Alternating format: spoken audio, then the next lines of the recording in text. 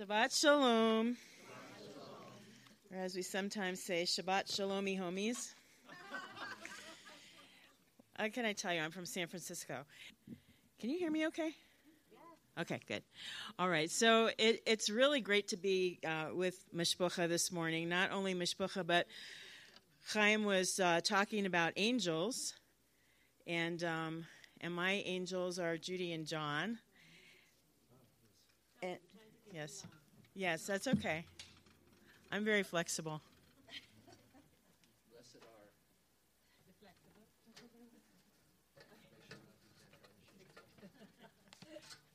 That's right. Okay.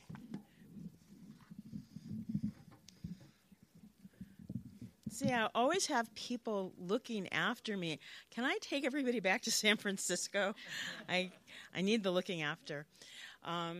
So it's good to be in a place where I know that we all share the same desire for more of our people to recognize Yeshua HaMashiach.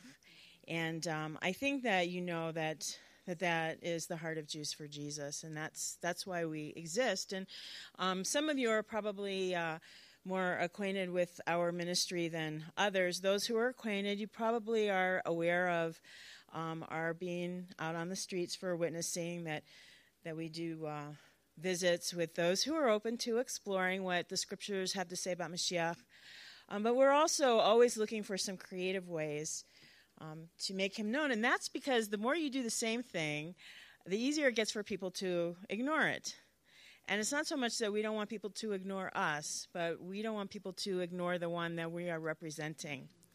And so we look for different ways that we can draw people's attention. And one of those ways is really as old as creation itself, and that's creativity. And that is the creative arts. And you can see the multitudes up here, and that's part of quite a project that we've been involved in and that I get to talk to you about this morning. So we can try and break the stereotypes that he is, the God of the Goyim. We can try to get people to take a second look. We can try to get them to understand and appreciate the Jewish context of Yeshua and his mission here. So we can go to the next slide. Since June of 2013, we've been experimenting with evangelistic art shows.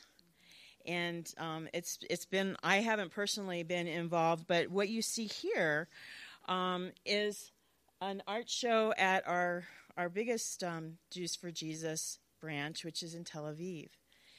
And the Lord has really blessed us with a wonderful place in a part of Tel Aviv called Florentine. And the Moish Rosen Center is where we have our young adult ministry. And the young adults, they do all kinds of creative things, including hosting these art shows. By the way, my father, he never wanted a building named after him.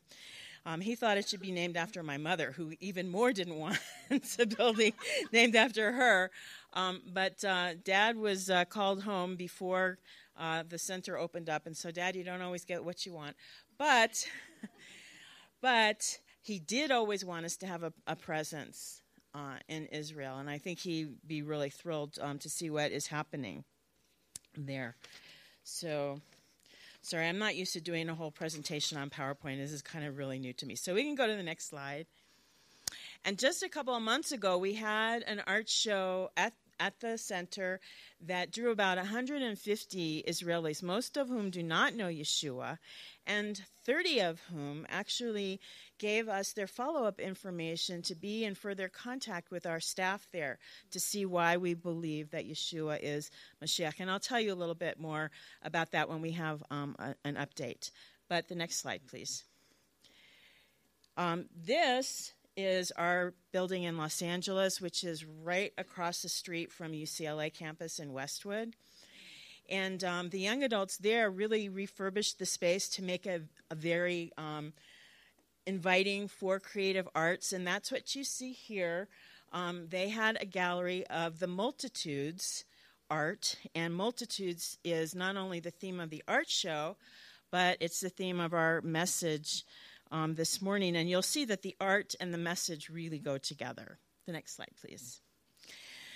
So here's a Jewish booby, and she is looking at one of the paintings that we'll be showing you in just a little while. This is when we had the showing in New York. And I don't know if you can see, there's a little plaque down next to each painting, so that people will come in and look at the artwork and then look at the legend, which is always a passage from the Gospel of Matthew, as well as very often the references from Tanakh that Matthew is always quoting. So that was pretty cool. Next slide, please. So why multitudes? Well, Matthew 9:36 tells us, when Yeshua saw the multitudes, he was moved with what? Compassion. He was moved with compassion for them because he saw that they were weary and scattered like sheep with no shepherd. Next slide, please. And we see it again in Matthew 14. And when Jesus went out, when Yeshua went out, he saw a great multitude, and he was moved with compassion for them and healed their sick. And we'll take a closer look at this particular painting later. The next slide, please. And in Matthew 5:1-2, and seeing again the multitudes, he went up on a mountain. Then he opened his mouth, and he taught them. So when we see the multitudes throughout the Gospel of Matthew, we see how Yeshua responded to his own people with compassion, with healing, with teaching. And Matthew is considered by many to be the most Jewish of the four gospel accounts of Yeshua's life, in part because it has so many references to the Hebrew scriptures. And we asked Steffi Geiser-Rubin, who she hasn't been on our staff for a long time, but she was one of the founding Jews for Jesus and very talented. And we asked that she would illustrate the Gospel of Matthew in a way that would really bring out the Jewish context of Yeshua's life and his mission and his teaching. So we're going to take a little bit of a Jewish art walk through the Gospel of Matthew this morning, starting with a closer look at this painting. So the next slide. Yeah, okay. Have you ever wondered about the people who walked away from their plows, or who set aside their fishing nets, or just basically put their life on hold in order to listen to the words of Yeshua and maybe even to follow him? Well, I think that Yeshua saw these people, and he saw all of their potential. He saw really the humanity and what they were meant to be. When he went up and stood on the Mount of Beatitudes, people were engrossed by his words. And those words seemed to enliven and empower them. And they were words that enabled them to want what he wanted for them, which was blessings. And he knew how beaten down, how downtrodden and hopeless people were when he said, "Blessed are the poor in spirit, for theirs is the kingdom of heaven. Blessed are those who mourn, for they will be comforted. Blessed are the meek, for they shall inherit the earth." I believe that when he looked at the multitudes, that Yeshua saw their curiosity, their hopes, their fears, their ambitions, and their longing for their Maker, which many couldn't even understand. As in worship, sometimes we don't know that we're thirsty. We don't know that we are panting for the Lord. And I believe that he saw them with all of the beauty that they were meant to have, but also all of the brokenness that was caused by turning away from God and treating him as though he's less than deserving of our trust and our obedience. And that's the basic problem when Chaim was talking about how depressing things are. It's basically because the human race doesn't want God all up in our business. That's really the problem. Because if we would recognize how worthy he is of our trust and our obedience, then we would receive his grace, his forgiveness, and we would pour it out upon others. But in this illustration in particular, the artist wanted to show all of these faces, and sometimes when people look, they kind of find their own face there. So I don't know how well you can see it, but maybe there's one of these faces that you can identify with. Next slide, please. So my dad used to say Christmas is a Jewish holiday, or at least it should be. Name of one of our tracts. And I suppose if you stopped 100 people on the streets and asked them what the Bible has to say about the birth of the Messiah, most of them would say, oh, well, you're only going to find that in the New Testament. Sometimes we like to call it the Newer Testament, not the New Testament, the Newer Testament. But Matthew knew better. He understood that it could very clearly be seen throughout the Hebrew Scriptures. And so in Matthew chapter 2, verse 1, he quotes the prophet Micah right out of the Hebrew Scriptures. And you, Bethlehem, land of Judah, are by no means least among the rulers of Judah, for from you shall come a ruler who will shepherd my people Israel. My people Israel. And in this painting, you see the meeting of all of the yellows there, the sepias and the ochres of the horizontal plane going across that represents the landscape of Bethlehem, and then the blue vertical strokes of the heavens that make up more than 80% of that image. And then filling the sky are these golden brush-stroked Hebrew letters. And, of course, this is just a slide, but in the actual artwork, it's much more brilliant. And so we understand from the gospel accounts that those wise men that were seeking Messiah, that they were given a sign, a bright star in the heavens to guide them to the place of his birth, to draw them to Yeshua. But in this painting, the bright sign is depicted as Micah's prophecy. That's what those words are, the words of the prophet Micah, and they're shining over that sleeping town. And so it's the prophecy itself in the Hebrew, which is leading the people to the place of Yeshua's birth. The prophecy reminds us that the promised son of David, Messiah, would hail from David's own town, Bethlehem, Beit Lechem. And the words of Micah, repeated by Matthew, underline Messiah's lineage and his location, but they point to more than just a place, because the verse talks about a ruler in Israel whose goings forth are from old, from everlasting. So that tells us something about the nature of the Messiah, not just the mundane, where he's going to be born, but something about his nature that so many of our people don't yet understand. The next slide, please. So the Judean wilderness, I suppose many of us have been there, have seen it. It can be a pretty unforgiving place, really extreme temperatures, scorching heat, and loneliness that stretches for miles. That's where sometimes people would go out to just be away from everybody and meet with God. And that's where the words of Isaiah echoed from the mouth of Yochanan the Baptist. A voice cries, "Out in the wilderness, prepare the way of Adonai, the Lord. Make straight in the desert a highway for our God." So it was there in the desert that Yochanan urged repentance as people were coming from Jerusalem to confess their sins and be immersed in the Jordan River. And the mikvah was part of Jewish tradition to confer cleanliness and purity. So for that reason, it must have seemed really odd to Yochanan when he saw Yeshua coming and Yeshua asking to be baptized, because Yochanan knew that he had no need for cleansing, that this was the one person on the face of the earth who was already pure, and he was really kind of horrified by the idea that he was being asked to do this, because remember, Yochanan had predicted one coming whose sandal laces I'm not worthy, to tie. And here was this great one asking him to perform this for him. And he also had said of Yeshua that this one, I baptize you with water, but this one will baptize you with fire and the Ruach HaKodesh.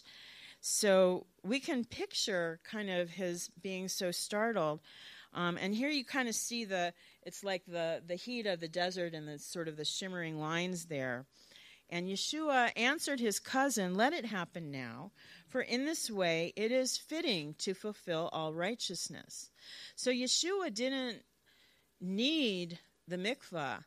He didn't need to repent, but he was showing very clearly that he was not rejecting his Jewish heritage, that he was not rejecting anything about his human origins, and that he, in fact, was very mindful that there were certain things that he was called to do, as was said in the Hebrew Scriptures. He didn't forsake his birthright at any time. The next slide, please.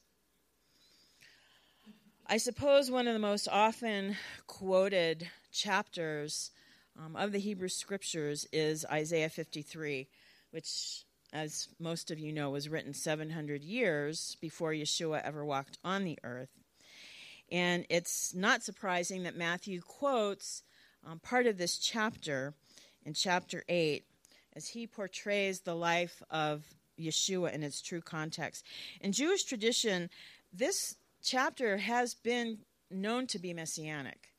I know that now there is, and there has been for quite some time, a popularized interpretation that the suffering servant is Israel. But it's interesting that this didn't really come about as a popular interpretation until well after the time that Yeshua walked on the earth. And we can only surmise that it was kind of a move to block so many people from thinking, as it actually does, speak of him, of Yeshua. And we see this as most people, if they're reading the words of the prophet out loud for the first time and they have no rabbinic background or training, and they don't know where they're reading it from, and you hand them a Bible and they read it out loud, most people will say, "Oh, you're giving me something from the New Testament, something about Jesus," because it is that obvious. And I know Judy and I were talking about a friend of hers. I'm sure she would appreciate prayer for, Helene, who actually read this and actually saw that it's Yeshua and said, "What does that mean to me?" Because without the Ruach HaKodesh to open our eyes and our hearts, we can see who it is, but we don't have any idea of our own need and what this means to us. And speaking of affliction, illness, separation, and sorrow, Matthew 8:17 references Isaiah 53. He himself took our sicknesses and carried away our diseases. And Steffi found inspiration from that text as well as the following verse in Isaiah, as she painted those words in Hebrew as the very stripes that Yeshua would suffer so that we could be healed. And you notice that the text isn't painted in neat straight lines, but it's kind of almost slashes, almost gashes, and you can picture the crack of the whip on Yeshua's bare back as he took those stripes, as he was despised and forsaken of men, a man of pains and acquainted with disease, and as one from whom men hide their face, he was despised, and we esteemed him not. Surely our diseases he did bear, and our pains he carried, whereas we did esteem him stricken, smitten of God, and afflicted. Perhaps this very passage was instrumental in bringing some of you to faith in Yeshua. Is anybody here profoundly impacted by those verses on your faith journey? I know a lot of people who have been. Perhaps there are some here this morning who haven't really reached a conclusion yet about who Yeshua is and whether or not he is the Messiah. And I hope that you allow these words in this painting to speak to you of who he is. The next slide. This is one of my favorite paintings in the collection. And we're going to park on this one for a while. We're going to talk about this one for a while. In Matthew 9, we see that Jesus called Matthew. How cool it must have been for him to be recording, this whole incident. I often think about it. He really did very well. He was the Spirit allowed him to be very objective about this. Well, the tax collectors, as you knew, were the low life in Israel at that time because we were under the Roman tyranny. And to have to pay taxes to Rome was bad enough, but to have your own countrymen be the ones who would collect it was even worse. And to add insult to injury, not only were the taxes collected by fellow Jews, but they were known to not be exactly the cream of the crop of society because they would gouge and extract more money than what the Romans were asking for, many of them, and then keep the difference from themselves. And this is why the tax collectors were really despised. Meshumites, traitors. That's what they were. That's what they were called. And so in Matthew, where we see that Yeshua called this tax collector, we see that the next thing you know, he and his Talmidim, his disciples, are having dinner with a whole boatload of tax collectors. And I suppose, probably Matthew's friends said, hey, look, a holy guy who's actually going to talk to us. And so the Bible tells us they sat down. They weren't used to being noticed, much less really related to by anybody, much less somebody who was holy and religious. And so we see in the passage that the Pharisees, the religious leaders, they say to his Talmidim, they don't say it to Yeshua, but they say it to his friends. Why is your teacher eating with these tax collectors and sinners? Implied, what is the matter with him? What is his problem? And then we see in verse 12, Yeshua says, and I know this is familiar to you, those who are well have no need of a physician, but those who are sick. But go and learn what this means. I desire mercy and not sacrifice. And of course, Yeshua was quoting from the Hebrew Scriptures from Hosea chapter 6, verse 6. Like I said, we're going to park here for a while because I just love both of these passages. And I do owe it to you, before telling you what they mean to me, to tell you a little bit about the inspiration that Steffi had for this painting. Because she actually got inspiration for this painting from another narrative in the same chapter a little bit later on. And suddenly a woman had a flow of blood for 12 years, came from behind and touched the hem of his garment. For she said to herself, if only I may touch his garment, I shall be made well. But Yeshua turned around, and when he saw her, he said, be of good cheer, daughter. Your faith has made you well. And the woman was made well from that hour. And that's what Steffi was thinking about when she created this piece. And that's why 2/3 of the painting that you see are top to bottom. It's a garment. And I hope that you can see the talit, I hope you can see the fringes and the knots that are hanging down there. And it's so cool because the fringes are coming down into the red, which represents, the woman and her disease, the blood.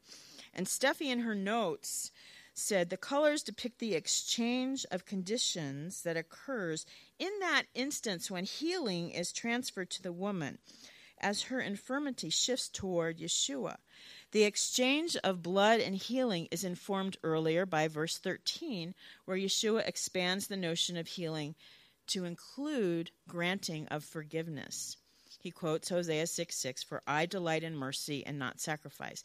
And I love the way that she has graphically portrayed this concept, because you see that the garment representing Yeshua's holiness, you see that none of those fringes are contaminated by the blood. She did not make him unclean, but he made her to be clean. And yet when Steffi talks about the infirmity shifting toward Yeshua, that's what you see above the fringes in the middle, where you see that sort of almost looks like a broom coming down with the red going up into the garment. And that's the red being drawn up into Yeshua's garment, another aspect of the last painting, where he bore our iniquities, and by his stripes we are healed. But I want to get back to what Yeshua was saying to the Pharisees. Go and learn what this means. I desire mercy and not sacrifice. Now, the Hebrew word chesed from Hosea, I'm translating as mercy, but you probably know that it has a wide range of meanings. It's often called loyal love or faithfulness or covenant love, all of these things that speak of God's unchanging promises and all that goes with those promises, because in order to keep his promises, he has to be merciful.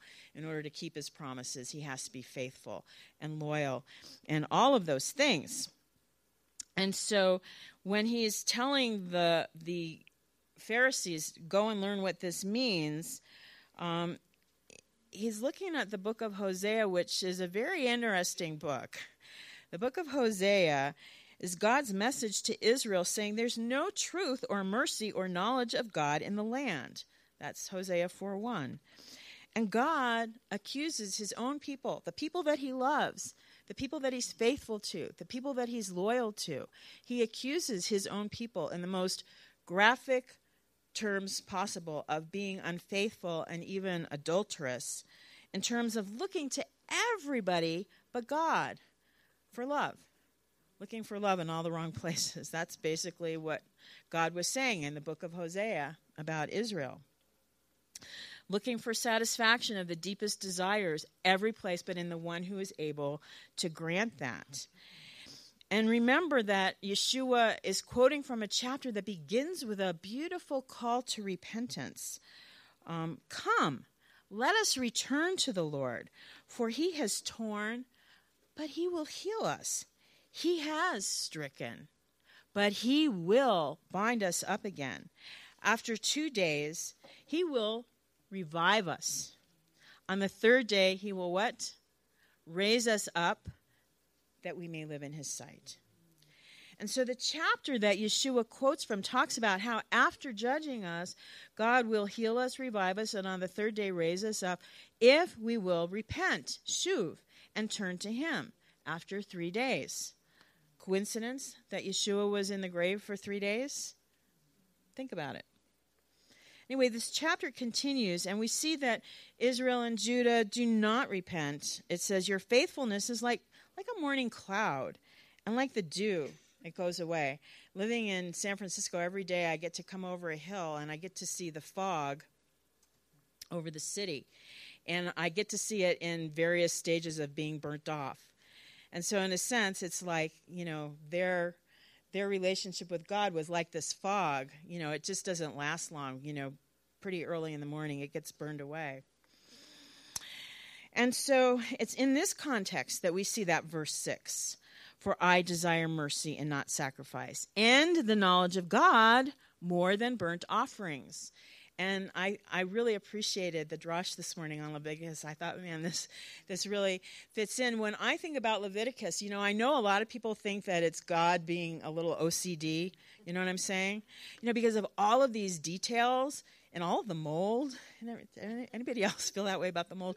Anyway, the mildew, all of these things. And what I get from the book of Leviticus is not that God is so picky, but he really wants to get across the point that having a relationship with him is on his terms. And so he gave us all of these details so that we could realize if we want to have a relationship with him, we have to accept it on his terms. We have to do the things that he knows are best instead of trying to find our own way. Well, I think that Yeshua was pretty much echoing the prophet, saying, without repentance or a change of heart, your sacrifices have no substance. They just evaporate away. Basically, he's saying, God doesn't care about all your religious stuff. It's not like you can press a special religious button and everything is kosher. It doesn't work like that. The idea is not the religion, but the relationship. And yes, God did give us things to do because it was an opportunity for us to trust him. It was an opportunity for us to trust him in his grace and his obedience. I always think it's interesting when counter-missionaries bring up this passage to use as an argument that, Messiah wasn't supposed to die for the sins of the people. See it right here. Even the one that you believe in says, mercy, not sacrifice. But is that what it means? I mean, really? Did God work out this whole did God do all of the Leviticus stuff and then say, oh, no, that was a dumb idea. What was I thinking? No, he did it all for a reason. It was all right and good and to reflect truth. He gave us the sacrificial system not out of a desire for blood, not because he loved all of these religious things, not because he delights in it, but out of necessity because, and this is the important thing, what God delights in, we did not give him. What he delights in, we did not give him. So he didn't provide the sacrificial system because it was a delight to him, but rather it was a necessity because we were unable and too broken to give him what he delights in. And so it's not in any way to placate him or because he thinks it's so cool to see animals die. He wanted us to understand the tragedy of our sin and separation from him and how it's cruel. Our defiance and rebellion toward God might not seem like that much. Like I said, it's basically the idea we don't want him all up in our business. Well, that might not sound like, well, we're independent, we're this, we're that. But every bad and evil thing stems from that attitude of not wanting God in our business and not thinking that he's worthy of our trust or obedience. So the sacrifices enable us to see the consequences of that kind of thinking. And not only that, but these sacrifices, they were only a foreshadowing of the real sacrifice that was to come. We could have atonement, we could have a covering, kippur, of our sin, but we couldn't have the sin actually removed. In order for that to happen, that was death. And my sin and yours, if you know Yeshua, if you recognize what he did for you, were nailed to that tree. They have no power over us any longer. An animal sacrifice could not have achieved that. They were just like placeholders or reservations. If you make travel reservations, you can reserve a spot, but until you pay for it, you're not going to get on the plane, right? And that's what those sacrifices were like. God allowed people to have faith in his grace because he knew that he was ultimately going to be the one to pay the price. So what was Yeshua telling the Pharisees? He was telling them, what good is your religion if you don't know God? What good are your sacrifices if you want to keep these sinners at arm's length? What do you want from these sinners? Just to be separated from them, or do you want to see them redeemed? God wouldn't expect you, if you knew him, to treat these sinners like they're less than human. If you knew God, you would rejoice that they're experiencing healing and redemption as they come to hear Yeshua.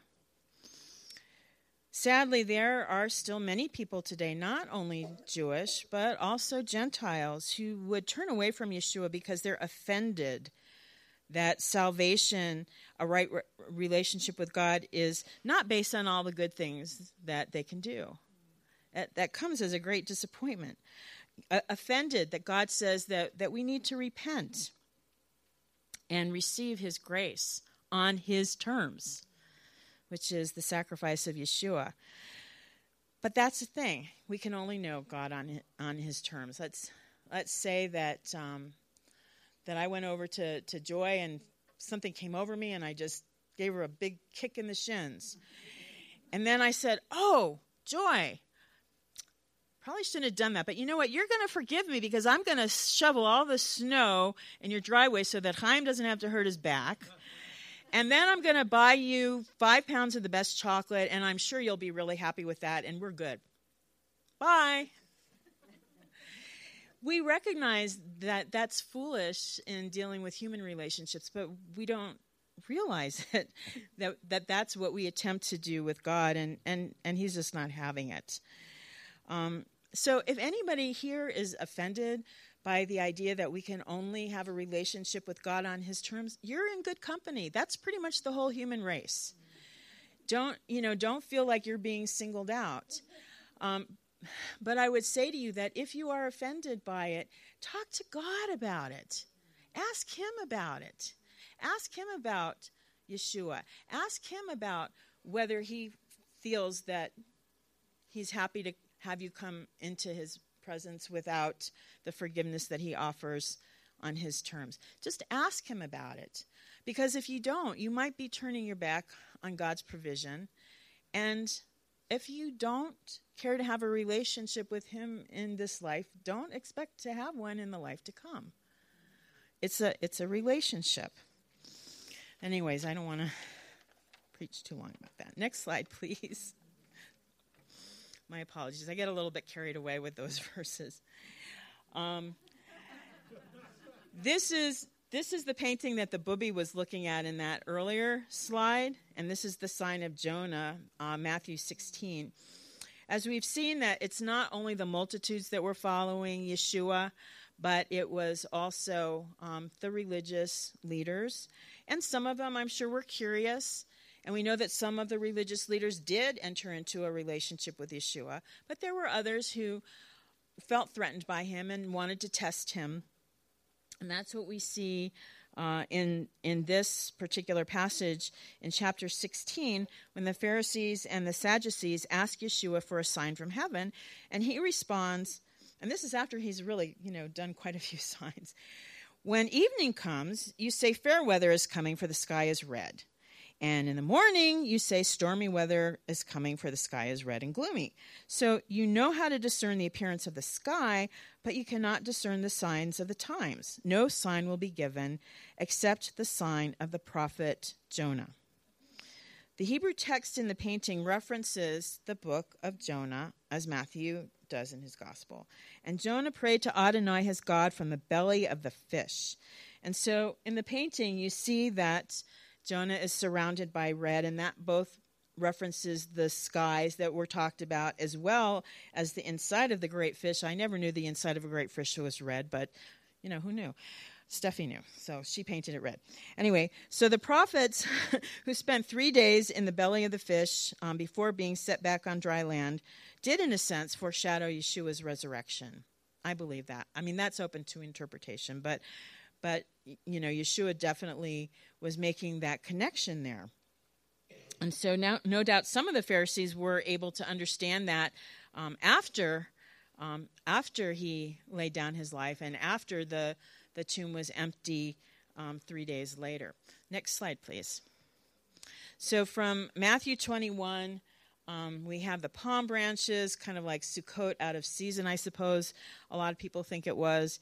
And the crowds were cheering, and the city of Jerusalem is just alive and is just throbbing with anticipation as Yeshua enters the gates on a donkey, because they recognize that he's fulfilling a prophecy of Zephaniah 9. Say to the daughters of Zion, see, your king is coming to you, humble and sitting on a donkey, a colt, the foal of a donkey. The multitudes call out, save, please, save, please, save, please. Of course, they wanted to be saved from the oppression of the Romans. It was quite a natural desire. And their words echo the urgent cry of Psalm 106:47. Hoshienu Adonai Eloheinu v'kabatzenu min hagoyim. Save us, O Lord, O God, and gather us from among the nations. And so the multitudes are chanting, and they're really exuberant in their belief that Mashiach is going to bring the political victory. And beneath the swish of the palm branches that welcome him, Jesus understands that the expectations of the multitudes are about to be crushed. And he knows it. And it's going to be devastating for some people. But for other people, it's going to be the beginning of everything. Because Yeshua's mission, at least not this stage of his mission, is not focused on the external oppression, but rather on the internal tyranny of sin. And I know people think of sin as, stuff you can get thrown in jail for, but I hope you see that it's not that. Again, it's the attitude of what? We don't want God in our business. I have never met a person who didn't feel that at some point about something in their life.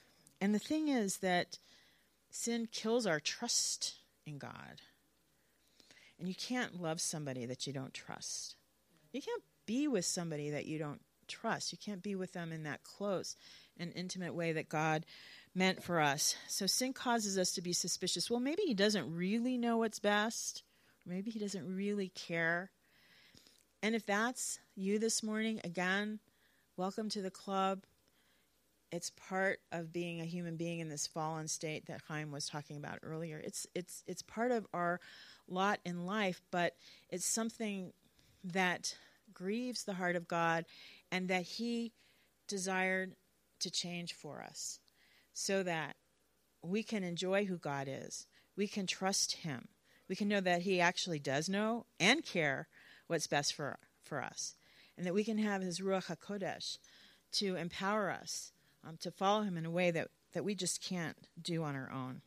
Yeshua came to destroy the power of sin so that we can know and trust God and walk in his light and in his love and have his joy and his peace, even in adverse circumstances. Because if we don't, then we feel the need to be in control. That's, that's really the big problem. Because that need to be in control, that desire to be in control so that we can be sure to be happy, that leads to very dark places. But the dark places are where Yeshua shines the brightest. Next slide. From Matthew 26, the cup of redemption. And it's as the colors are coming into focus, there's a bigger and a smaller one of it. This is one of the things that we have on the resource table. They're blank, the cards are on the resource table. Make a beautiful Passover. Sorry for the commercial. Make a beautiful Passover card if you want to send it. But you can see the painting shows there are 4 cups of wine, and they're rich, and they're flowing down, and 3 of the cups are pouring out purple, but the third one is pouring out red, which represents what? Blood. Represents blood. Yeshua took that cup after supper during Pesach, coming up next month. He recites the blessing, and he adds the words that clarify his purpose, not revolution, but redemption. In verse 28, he says, "This is my blood of the new covenant, which is poured out for many for the removal of sins." The new covenant, again, it's a reference to the Hebrew Scriptures, and we had a beautiful reading of that and about that new covenant this morning. It's wonderful how everything kind of ties together. But the power of sin is going to be totally conquered in the face of Yeshua's sacrifice, and he knows that as he makes that statement as the Lamb of Pesach, the Lamb of God.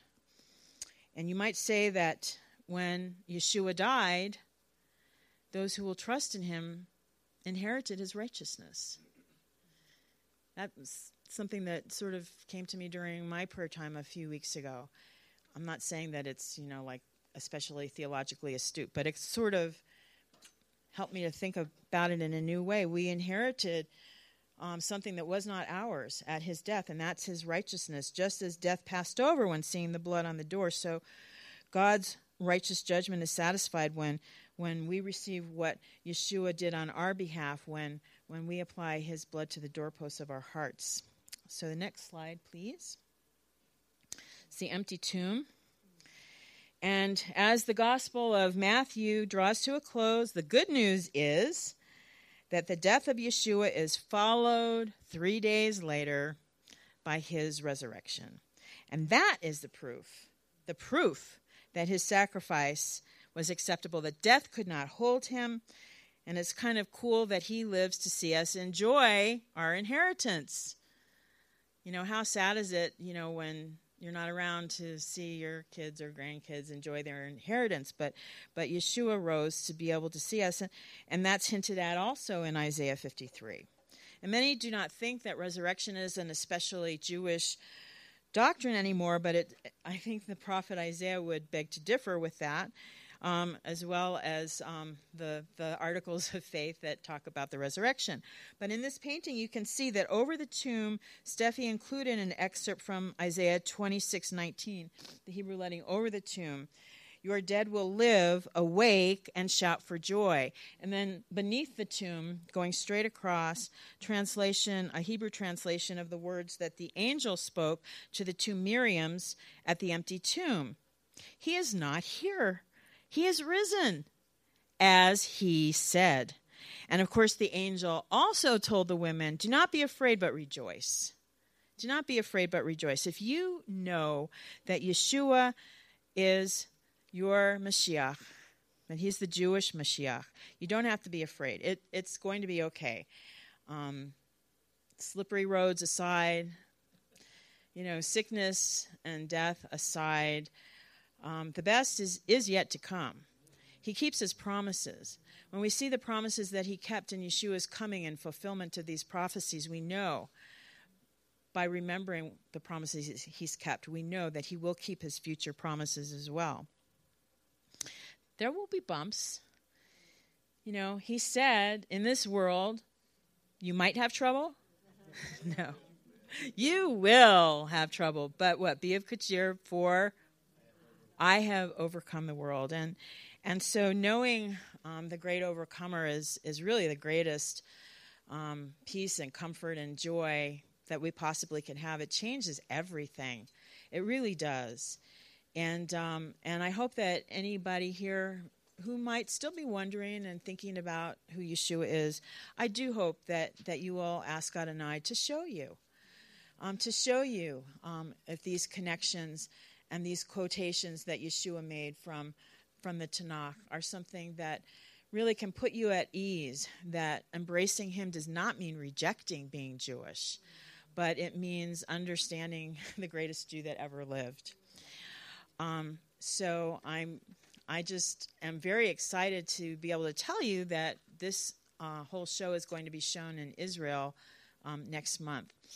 And with that, I'm going to give you a little bit of an update on the Ministry of Jews for Jesus before we have the love offering. But you received one of these during the break, so I'm going to ask if you would take it out and fold on the card, just one per family. It used to make a really cool sound. Now it just kind of comes apart with a little whimper. But did everybody get one of these? Yeah, okay. So unless you're super creative, you have two cards yet. The little one has me before I stop dyeing my hair and asking for prayer. Pray for me. I need it. And you can keep this in your Bible or on your refrigerator for a little while. I hope that you will fill out and return the card to us in the love offering with or without a gift of money. It's a gift to us just knowing that you're interested in our ministry and that you want to hear from us. And one of the things that I do with Jews for Jesus is to put together our newsletter, and it's a free newsletter, and so I'm honored if you would like to receive it every month. And this is on the free side of the literature table, the resource table. As well, I put together monthly emails and weekly stories of what's going on. So you can pray for things as they're happening. And so if you put down your email address, we'll be able to keep in touch with you in that way as well. And one of the things that you'll read about if you get our May newsletter is the fact that we're having this art show, this Multitudes art show in Tel Aviv, and it's coinciding with an event in the city that's called Open Windows. And there's a lot of art appreciation in the city of Tel Aviv. There's a lot of art galleries in Tel Aviv. And during this time, a lot of the historic buildings are opened up, and thousands of Israelis come pouring through. And not far from the Moshe Rosen Center, there is an historic church that has these gorgeous stained glass windows, and it always draws a lot of people at that event. And so this church has agreed to display many of the paintings that you just saw, and probably many that you didn't see, which also you can ask about at the resource table. But anyway, so there'll be people coming through and reading the legends and seeing the texts from Matthew and seeing the texts that are quoted from the Hebrew Scriptures, and then they'll be invited to go on to the center to see the other paintings. So we're very excited about that. Now you might wonder, well, how do you think Israelis are going to respond to these paintings? And I can tell you that we've already had some indication because we've had several shows here in the United States. It launched in San Francisco, and we had several Israelis come to that because in San Francisco we have a facility that opens up to Israeli couch surfers. And so some of those Israeli couch surfers were there and were very engrossed. One of the guys I think his name was Ellie, stayed the whole time that it was open. And as he looked at some of the paintings, actually he looked at the painting that Judy and John have a print in their home, and tears came to his eyes. And that was the Lord's Prayer. Another of the Israeli women stood in front of the sign of Jonah and listened as the whole gospel was explained to her. So we're pretty excited about that. Hope that you'll be praying for that. Another thing to be praying for, and I know that part of the outreach planning has to do with how to be a testimony to the Jewish community for Holocaust Remembrance Day. So this is really mind-boggling. But Jews for Jesus later this summer is going to be opening up a new branch in, of all places, Berlin, Germany. And I can hardly comprehend that. A lot of Jewish people have returned there, and in particular, a lot of Israelis are moving to Berlin and finding it a place where they enjoy living. And so for any number of years, there have been enough of our people there that we've had annual outreaches in the summertime and then quarterly visits to follow up on the people who've wanted to know more there. And now it's to the point where we want to have an ongoing everyday relationship with these people. So we have a young family that's moving there, Aaron and Becky Lewin, and their kids are moving there, and you'll be able to read about that more in our June newsletter. And so that's exciting. Another thing that I had a lot of fun working on is a project that's actually a workbook for people who want to be in ministry to Jewish Gentile couples. And because of such a high rate of intermarriage over the last decades, this has become a real open door, as many of these couples who don't know the Lord yet and they don't have that spiritual unity, and they're not finding help from that necessarily from the JCC, or their synagogues. And so they're open to looking to people who can help. And so one of our staff has really done a lot of research about this, and I got to help him put together a workbook that helps people in cross-cultural communications. And if you're not Jewish and you're looking for help in sharing your faith with Jewish friends, I think that when the book comes out, you'll appreciate it, because it's not only about couples. It's just about communicating cross-culturally and understanding that sometimes we say something and the other person hears something completely different, and knowing how to get on the same page. So that's something to be praying about. There are many things that I could ask you to be praying, but I don't want to infringe on the time. So I hope that you will fill out that card. And if the Lord is leading you to be part of our adventures through giving a gift, thank you. We appreciate it. It's going to be used to raise the banner of Yeshua, not only here in the U.S., but all over the world. And if it's convenient for you to make a check, can you make it to Jews for Jesus? And that way we can thank you and receipt you. But again, whether or not you are able to do that, I hope that you will want to keep in touch and put that in the love offering. And I'll be at the back later at the resource table and hope to be able to greet you. Thank you for letting me share the Shabbat with you.